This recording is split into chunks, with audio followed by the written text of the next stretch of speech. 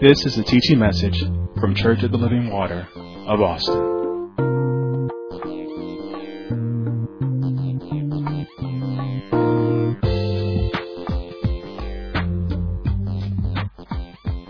On today, we will continue with the family life questions that we've been going over this series of the topic around ministering to the family, spirit, soul, and body. So we've had questions that came in from our members through this ministry, and we are embarking in answering and addressing these questions. And so we have a question we want to get to on this morning. Before we do that, though, let's open up with the definition of marriage, because I believe that always sets the tone when we talk and go through these questions. And when I say opening up with the definition of marriage, understand the thing that we talk, when we give responses, is always based on biblical. It's based on the truth. It's based on the Word of God. We're not giving our opinions up here or man's interpretation. It's basically just the truth of God's Word. And so make sure you receive it as a truth that's in God's Word. All right, so the definition of marriage. Marriage is a divine institution created by God whereby two rational, free moral agents choose to enter into a lifetime covenant with another imperfect person.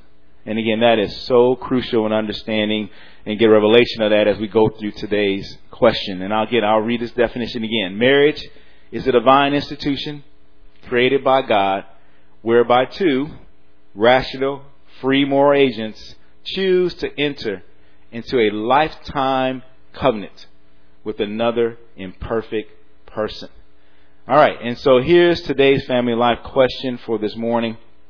If the husband is passive, if your husband is passive, not trying to lead, what should a wife/mother do? And I'll turn it over to Minister Hill. Amen. And I appreciate Minister Hastings starting off with the definition of marriage again, because it's so pertinent to remember that it's God's institution, right? And it's for two imperfect people. I'm listening to the question here, and I hear, the person saying, well, my spouse doesn't. What if they don't want to lead?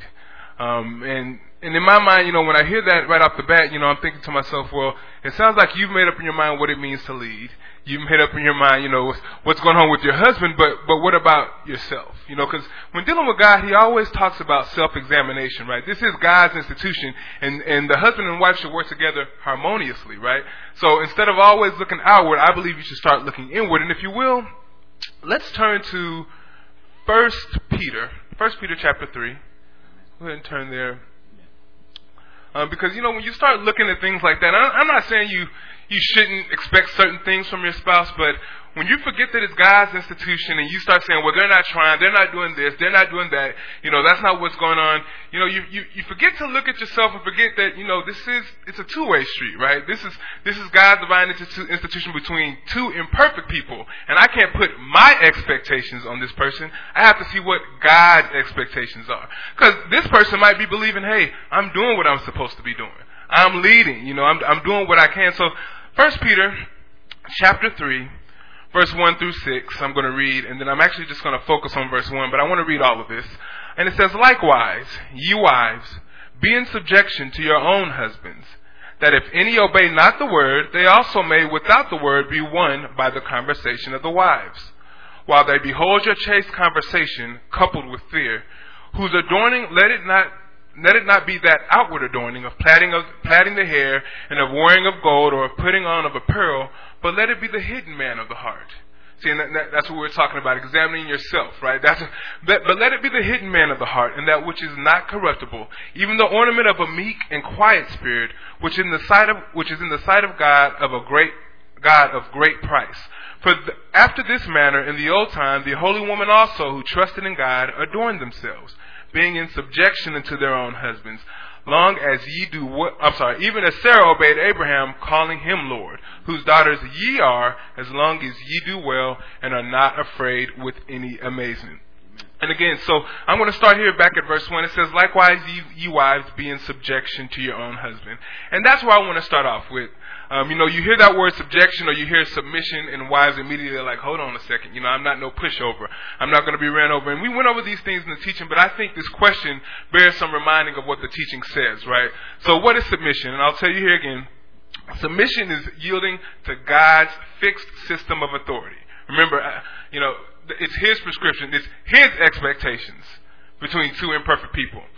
So it's yielding to God's fixed system of authority and willingly arranging your life accordingly so that purpose is fulfilled. Submission is voluntary and it's never forced. And I'm going to say that again. So submission is yielding to God's fixed system of authority and willingly arranging your life accordingly so that purpose is fulfilled. Again, submission is voluntary and it's never forced.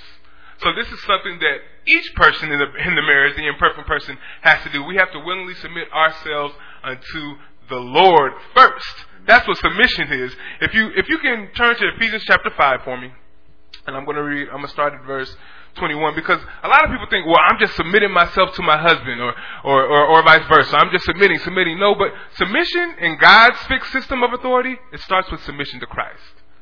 That's the first one that you need to submit to. So Ephesians chapter 5, and I'm going to read verse 21 through 25. And the very first verse says here, submitting yourselves one to another in the fear of God. So it's telling you off the bat, first off, you need to submit to God first, in the fear of God, and respect to Him and obedience to Him and His methods that He has for the covenant of marriage. Then it says, verse 22, wives, submit yourselves unto your own husband. How do I submit? As unto the Lord. For the husband is the head of the wife, even as Christ is the head of the church, and He is the Savior of the body. Therefore, as the church is subject unto Christ, so let the wives be to their own husbands in everything. Husbands. And I'm reading verse 25 just to touch a little bit on the husbands, but this question was posed by a wife, so we're not going to dig into this, so don't think that we're just picking on you. This question was posed by a wife. But verse 25, husbands also, love your wives, even as Christ also loved the church and gave Himself for it. So again, it says, wives, submit yourselves unto your own husband as unto the Lord. So you have to first submit to Christ's leadership. It's only in submitting to Christ and abiding in His word and loving Him that you'll find the ability, even though your expectations may not be met, you'll find the ability to submit to your husband while God's expectations are being met.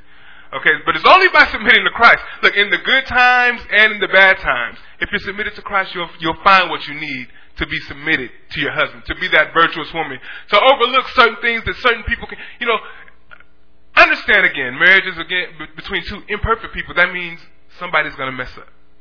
It's not going to always be right. And God knows this. Remember, this is God's institution.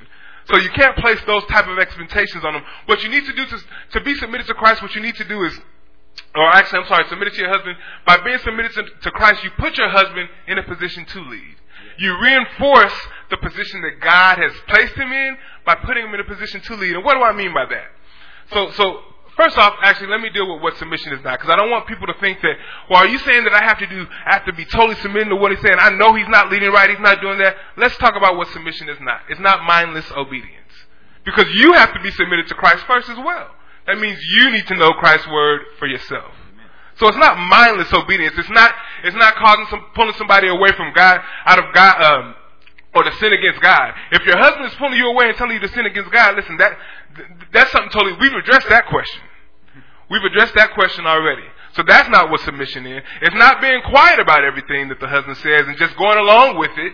Because remember, as the wife in God's covenant, He's created you to be the helpmeet, which means you have something to say. A matter of fact, it's your duty as a wife to give him godly counsel, sound counsel that'll help. Matter of fact, as the wife, it is your duty to give him that influence. That's the goodness that you give to his life. But and also again, submission is not feeling like, well, the husband should be doing it all. No, you're going to share these responsibilities. It's not about him being, well, I'm the man and I have to do this and that. No, it's him fulfilling his position so that God's purpose is fulfilled. Remember, you have to play your roles. It's like in anything. You can't have a football game and have the running back trying to play the quarterback. It's playing your role so that we can win together in Christ, so that purpose is fulfilled. Amen. So again, this is God's institution and His expectations. And there's some things that I believe that a wife can do that'll help position her husband, or, like I said, undergird that position of lead that he has in the family. And so here's some things that I believe that you should do. First and foremost, I believe that you should always praise your husband. Verbally, publicly, for things that he's going to do in the future, that he said he's going to do, that he's done in the past, and that he's currently doing. Praise him for his efforts. Amen. Commend him for being a leader in the home, even if you don't, because remember, you're playing your part. Even if you don't think he's made the right decision, praise him for him. Thank him for stepping into that position as lead. And then, listen, if you have certain questions, you're like, I don't think that's going right, or anything like that, ask him. And then also, not just ask him certain things if you don't think are going right in your family, or with the children, or with work, or at the church. Ask him for things that you may think you have the answer for, but you've prayed and asked God. Ask your husband for advice too. Go to your husband for that advice. And then if he gives, that'll encourage him as leader. And then here's another thing. If he gives you advice, do this. Follow it. If it's not telling you to go against God's word, follow the advice. Even if you think that's not how it should be done. That's not what we should do. Follow your husband's advice. See, again, like I said, it's imperfect people, right? You're not going to make the perfect decision every time. But God has put you two together so that you can make it through this. Amen. Ask him, and then when he gives you the counsel, follow it. Yes. Trust him. And don't go back. If it doesn't turn out the way you expected, don't go back to him and be like, I told you so. I should have did this. I should have. No. That undergirds his position as lead. That takes away his confidence as lead. When the one person that he's trying to, to have help him lead is like, I'm not helping you. I'm just watching you look like a fool. No, he needs that. That's what the help meet is for. Amen. And, one other thing that's very crucial, and a lot of people say, well, I'm tired of doing this. It's praying for your spouse. And all these things go both ways, but again, we're talking to, from the perspective of this question. Pray for your spouse. I'm tired of praying for him. Pray for your spouse. Listen, the power of prayer is what changes things. Pray for your spouse. Because here's the thing. When you pray, you're talking to God, and God is the only one with the power to change. Not you in and of yourself. So pray for your spouse. Pray for your husband's walk. Pray for their integrity. Pray for their strength. Pray for their insecurities. Pray for their fears.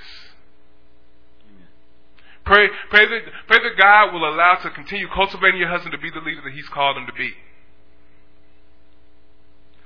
Pray that you're going to be the helpmate that he needs to get him to that position where he needs to be. Because remember, it's all, and these things, the husband needs to start doing some some self-searching as well, but we're talking about, you're asking what needs to be done to make sure that the husband's leading. Well, make sure that you're doing your part. Because let me tell you, the scripture doesn't say, wives, submit yourselves unto your own husbands, and husbands, make sure your wives submit to you. And it doesn't say do all that. It says you make sure you're submitting to your husband as unto the Lord. Husbands, you love your wives as Christ loves the church. Your wife shouldn't have to tell you to love me. Your husband shouldn't have to tell you to submit if you're submitted to Christ. Amen. And then, and that way, you'll be able to say, okay, God is dealing with me. There are some things that I can do to push our relationship further, so that I can so he can be in that position to lead. Because I'm gonna tell you, and you can talk to your husband and things like that, but make sure you're not coming with that disappointed tone, or that tone. In marriage, you have those passive aggressive things that breathe in, or that like, well, I wasn't looking at him, but he can still hear you. Those type of things. Don't do those things. Be genuine, be sincere. That way, that you can win your husband. When you come with those other type of things, guess what? I guarantee you, because you're two imperfect people, it's going to snap back. And then it's back and forth, back and forth. Do your part. Because that's going to cause the husband to either do his part or ship out. Shape up or ship out. If they can't get with God's word.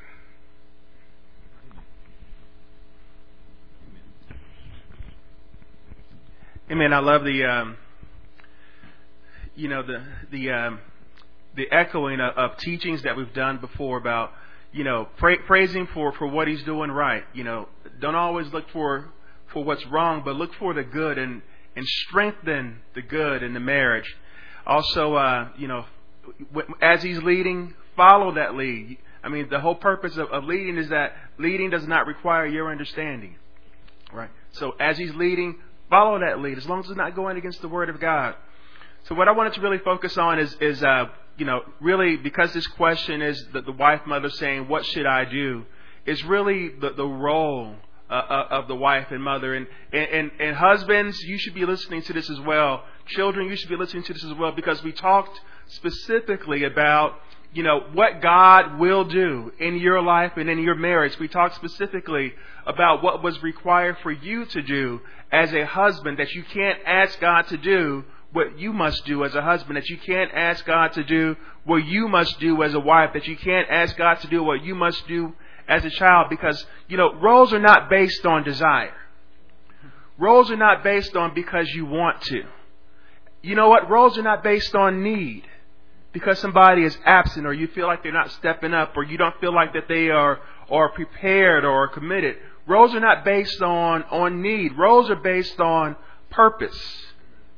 Roles are based on purpose, and they exist to serve God's purpose. A lot of times, I grew up in a house where my dad wasn't there. And, one of the things that my mother, she taught me as I was growing up, is that she was not trying to be a replacement for my father. I mean, I had regular interactions with him. We talked all the time, but he wasn't there in the home. And she wanted to make sure that I understood that number one, she was not trying to be a replacement for my father. And number two, she was not looking for a replacement for my father. Now listen, if you ever get confused about who you are and what you're doing and what your place is, just know that roles are not based on your desire. Roles are not based on your need. In fact, you can't step into a role that's not your role. Also, roles are not conditional. Right? For you math geniuses out there, roles are not based on a if, then. If he does that, then I'll do that. If she's this, then I'll be that. If God makes this, or if I understand that, then I'll do that. Roles are not conditional. Roles are based on God's commandments. And so his purpose must be established. His purpose must be served. And guess what? Because roles are not conditional, because roles are based on God's purpose, God gives you the strength and the ability to fulfill your role. Listen, God gives you the strength and the ability to fulfill your role. He does not give you the strength and the ability to fulfill a role that's not your role. As you try to walk in a role that's not your role, you're gonna realize frustration. You're gonna realize that your efforts, they come to nothing. But as you walk in what God has called you to walk in, now you'll find that, wait a second, not only am I doing the work, but God is working with me.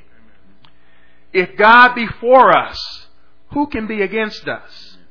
If God be for us, then it doesn't matter what society has set up for us. It doesn't matter if the other partner gets it yet, or understands it yet, or maybe they'll get it down the road. If God be for us, who can be against us? You need to take this and make it personal and apply it in the most intimate setting in your home. Now, in this passage of 1 Peter 3, what I love is that Peter, he's talking about, wives, be in subjection to your own husbands. And then he says, how can you do that? How can you realize that in your home? And he says that your husbands, they need to behold your chaste conversation, coupled with fear. In verse 3 it says, whose adorning, let it not be that outward adorning of plaiting the hair and of wearing of gold and of putting on apparel. Now, what I love about Scripture, what I love about the Word of God is that it presents you with situations that you may not have even considered before. But he says, your adorning, let it not be that outward adorning. And so when you look at that word adorning, in the Greek, it also is very closely related to the word cosmos.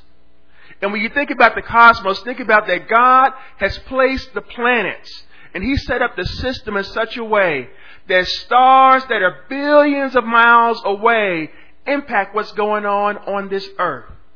And so what God is saying is that as you, wife, as you are in position, as you are in your position, doing what God has called you to do at this time, that you're having an impact that's far beyond what you even see right now. You're having an impact on things and people that are far beyond just your house and just this time. It's your place. It's your position. He says, don't let your adorning, that outward adorning, that's that ornamentation, right? That's what you put on. But also just think about that. You women that adorn. I mean, every single thing that you put on in your adornments, you're very careful about it. You're very specific and particular about every color, every shade, the shading of the colors. Why is that? Because you're like, I want this to have an impact. I want this to influence all those things that are around me. He says, don't let your outward adorning be these things that are just surface deep, but let it be of the hidden man of the heart, that which is not corruptible, even the ornament of a meek and quiet spirit, which is in the sight of God of great price. He says, let it be that hidden man of the heart. Let me tell you, the hidden man of the heart, it's not that man that's reactive, right? It's not that man that's emotional. You know why? Because everybody sees that man. That man is it's not hidden. That man is always on display, right? It's not that, I'm going to just throw it out there and I'm going to be seen, I'm going to be heard. But that hidden man of the heart, that's that inner conviction. That's that inner judgment. Those inner values that says, you know what? I'm going to put this thing in place. And even though I may not see the result right now, it's not an immediate result. I know this is a seed that's going to be planted. And it's going to be watered and nurtured. And it's going to come forth in due season. That's the hidden man of the heart. And he talks about in meekness, a meek and quiet spirit. What I love about that is that the attitude of meekness is one of humility, it's one of submission, it's one of an expectant trust in God. It's an expectant trust. It's not that I trust that the situation is going to work the way that I want it to work out. It's not that I trust that somebody is going to do what I want them to do. But it's that I'm working with an expectant trust in God. If God be for us. If God be for us. When God is for you? When you're in your role. God is for you when you are in your role. That meek and quiet spirit is loving. It's patient. It has a gentle attitude towards others. One of the illustrations that they have is that it has soft eyes. That it has soft eyes. What does it mean to have soft eyes? It means that when I look at you, I expect the best from you. When I look at you and I see your rough edges, your sharp edges, I round those out. Like, you know what? I'm not going to that thing that you said that was a little out of place, I'm going to let that pass. Because I'm going to focus on what the intention was. I'm going to focus on what the message was. I'm going to focus on what God's design is. That's what those soft eyes are. To be in position is to be soft-spoken. Now, to be soft-spoken, it doesn't mean to be mumbling. Right? It doesn't mean to be quiet when you should speak up. No, to be soft-spoken means to be clearly heard. To be soft-spoken means to be clearly heard. Some of the most powerful women that I've known in coming up were those that not the ones that would try to, and you see it in the children's ministry, not the ones that try to yell to shout the class down, but says, class, I need your attention. If you can hear me, raise your hand. And one by one, they begin to raise their hand. They say, you know what, I'm listening. Not because you yelled at me, not because you shouted at me, but because you were clearly heard and understood. You're soft-spoken. Soft-spoken means that I'm removing the emotion from the equation. I'm not going to let myself get caught up in the moment. But I'm gonna speak from that hidden man. From that hidden man. Having a meek and humble spirit, it means that I'm going to be consistent in word and in deed. I'm going to be consistent in word and in deed. You know why you respect your mother so much? Why you give grandma such great standing? It's because when they said it, they did it. When they said it, they did it. It may not have happened right then, but you knew. You knew if it was for your good, or if it was for your chastisement and discipline. When they said it, you knew it was going to happen. So being consistent in word and in deed. Listen, within your role is a full-time occupation. Within the role that God has given you, that is a full-time occupation. Husbands, the role that God has given you as a husband and father, it's a full-time occupation. What does that mean? It means that you have so much to do, so much of your own work to do. You don't have time to be inspecting other people's work. You have so much of your own work to do. You know, now some of you all know what I'm talking about. When you have a full-time occupation, you don't have time to go checking behind other people's work, making sure that they did their job. You say, look, when I get it, it needs to be done.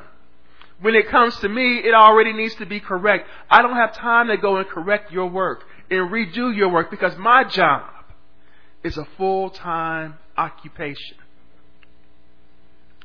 What am I talking about? Go to Titus. Go to Titus chapter 2. Just give you an example of what this means to be a full-time occupation. He's giving instruction for how women should be trained and how they should be brought up. And this is for the older women to teach the younger women. How the older women should teach the younger women. But I love that it all comes from the Word of God. I love that it all comes from the Word of God. He's saying if you need to get the details of how to make it work day in and day out, get with some of the older women. It says, well, I heard what the Word of God said. I want to apply the Word of God. But how do I make it fit in this specific situation? Work with the older women so that they can teach. Titus chapter 2. Just looking at verses 4 and 5. It says that they may teach the young women to be sober, to love their husbands, to love their children, to be discreet, chaste, keepers at home, good. I just love that. The word just says they need to just be good. Obedient to their own husbands, that the word of God be not blasphemed. If you read that, read it closely. Read it over and over again. There are no conditional statements in there. It doesn't say if, then. If this is going on, if this is happening, if these things are present in the home. It's in your role. You can do these things. You can do these things. And that's what I mean by it's a full-time occupation. That in doing this, that you'll be more than your calendar will be more than full with what God has called you to do. Amen? And we're just going to pick up from right there because I think that is, outstanding teaching you heard from these brothers here around the attitude that as a wife and a mother need to have. And in the same passage of scripture in Titus chapter 2, we're going to read this again starting in verse 3. Titus 2 and 3, it says, the aged women, likewise, that they may be in behavior as becometh holiness, not false accusers, not given to much wine, teachers of good things. Verse 4, that they may teach the young women to be sober, to love their husbands, to love their children. And I like how it says love their husbands, and then it says love their children. Right? And things are put in order for a reason. And again, we've been talking about this question about if a husband is passive and they're not trying to lead, what should a wife/mother do? So let's talk about the aspects of the mother piece, right? Especially when it comes to the children. You still have responsibility, wives, to love your husbands, right? You have to love them. And what I mean by love them in front of their children. Right? You see that love their husbands and love their children. Right? Those are two separate statements. What I mean by that, don't put down your husband in front of the children. Right? And you got to show that man respect in his home. Right? And that's something again, the person asking this question, that can be hard to do because, again, you've already passed judgment on him saying he's not leading, and all of a sudden you let the children know he's not leading either. You know, like Daddy ain't got nothing to say. Daddy, he's so stupid. We're not even going to ask Dad. You need anything, baby, just come talk to me. Right? We just ignore Daddy. Right? And again, that's not the proper attitude that God has in the home. That's not His order. Right? So that means wives, love your husband. Don't put him down in front of the children. Honor him in his home. Show him respect in his home. Right? Don't go railings for railing. Don't criticize him in his own house in front of his children. Regardless of what he's doing or not doing. You know, this is one thing, husbands, you can realize if you've been married for a while. You realize, husbands, that your wife is not your mother. You know what I mean by that is that, you know, she's, hey, you may be at 99% right, but she can remind you of that 1% you got wrong. Right? Well, mama's like, oh, baby, you doing so good. But the wife, like, you messed up here, and this is your issue, and we're going to let everybody know. You know, and so these are the things as wives. Understand that balance you need to have, right? Keep it separate. Don't drag the children into the issues you may have with your husband. You know, keep that private. You know, those are those private conversations. And again, like Menaceel mentioned about giving them an opportunity to lead. You know, giving them an opportunity to lead in front of their children. You know, what I mean by that is, you know, there's spiritual things that you can have your husband do. You ain't got to do everything in the house spiritually. Let your husband do some things. Simple things as praying over the meal. You know, y'all sit down and eat, you know, ask your husband to pray. All right? I'm telling you, you better know who you marry. You know, you married in the Lord, he should be able to pray over a meal. All right? If he can't pray over a meal, that's a whole other conversation we need to have in premarital class. You know, why you marry that brother. But I'm saying, just put him in an opportunity where he can lead spiritually in the home. So he can be able to ask questions. You know, again, we have children ministry here that you bring your children to church after services are over. You know, have them say, okay, what did y'all learn today? Ask your children that. You know, where is mama doing everything? Let me see what the assignments they gave you, or not assignments, or the work that y'all went over. Let me see your craft that you did in children ministry. Give him a chance to show leadership in the home on a spiritual aspect, spiritual side. That's important, wives.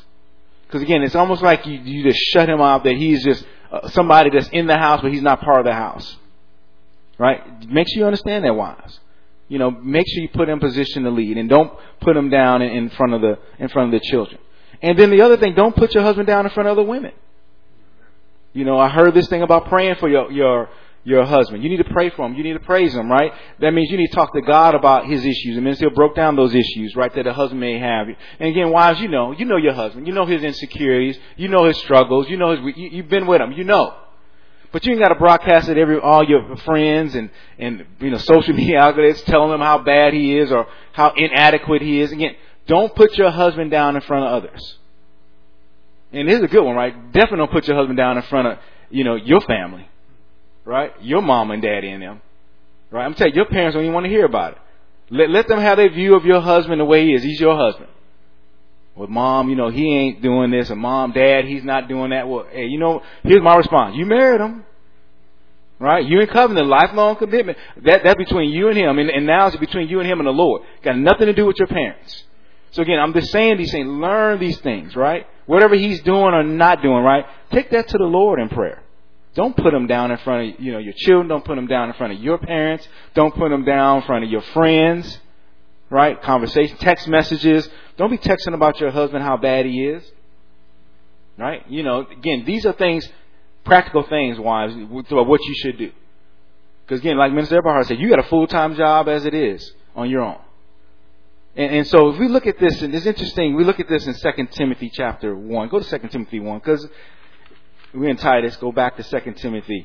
It's an interesting thing we talk about here in this ministry around Timothy. And things I just catch we interject some things, but some things are not even there in the scriptures. 2 Timothy chapter 1. Again, talking about the aspects of the mother piece of what you should do. 2 Timothy 1, starting in verse number 5. 2 Timothy 1 and 5. It says, when I call to remembrance the unfeigned faith that is in thee, which dwelt first in thy grandmother Lois, and thy mother Eunice, and I am persuaded that is in thee also. Wherefore I put thee in remembrance, that thou stir up the gift of God which is in thee by the putting on my hands. And so you see here that Paul is admonishing Timothy about the faith.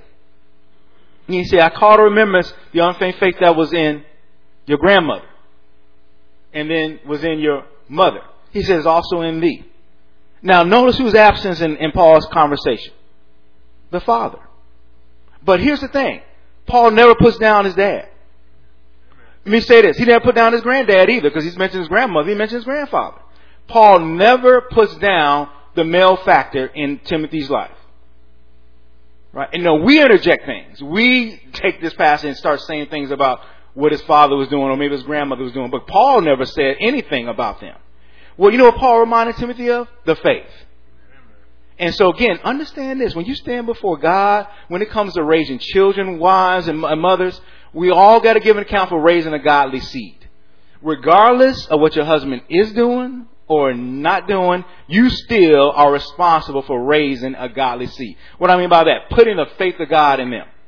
Lead them to a place where they can receive Jesus Christ as their Lord and Savior and walk in it. Reminding them of the things that God has called them to do.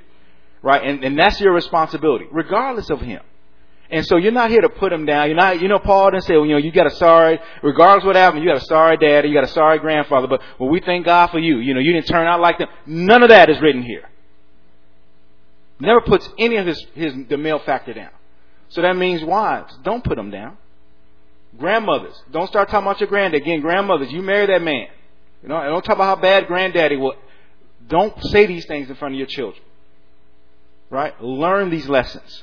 Talk to them about the faith of God and how they need to live after the faith, regardless of the situation, regardless of the circumstance, right? Regardless if they led or didn't lead.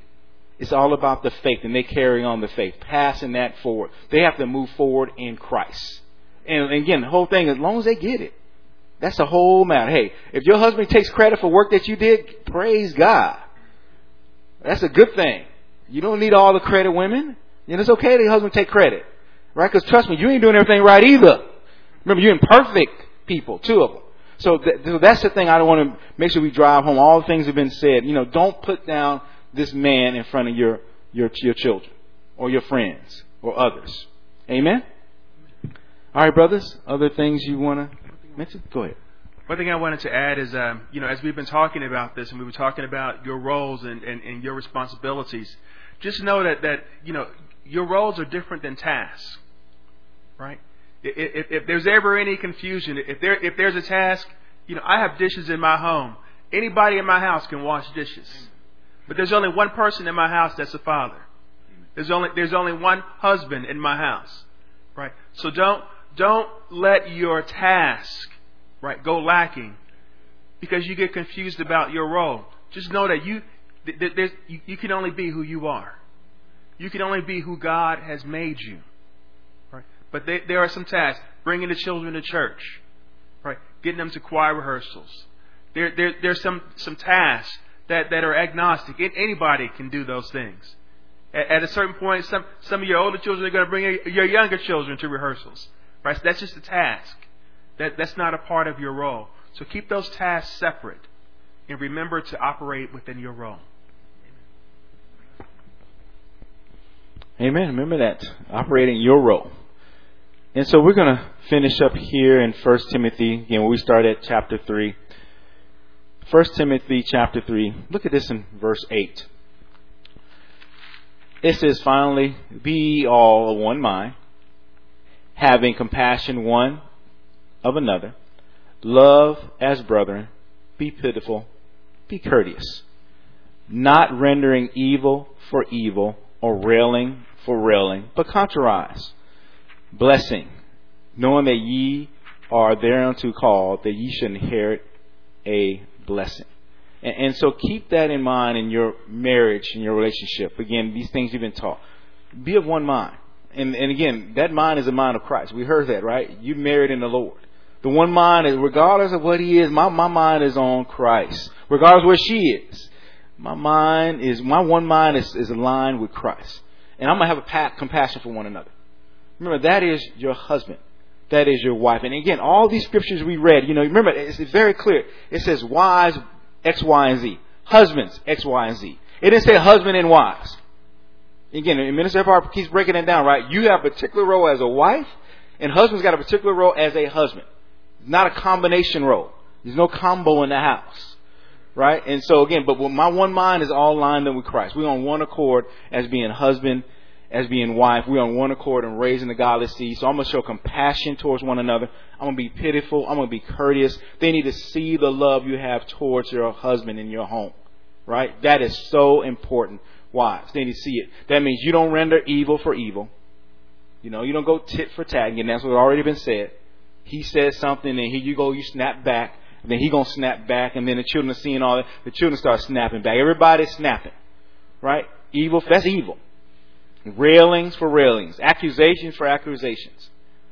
But be a blessing. I heard that. Be a blessing, right? Go off and be a blessed. Be blessed and be a blessing. I heard that over this past weekend, right? Be blessed and be a blessing. That is so important for us to live our lives. Be a blessing. Because you are blessed. Show forth the praises of God who brought you out of darkness into your marvelous light, to his marvelous light. Amen?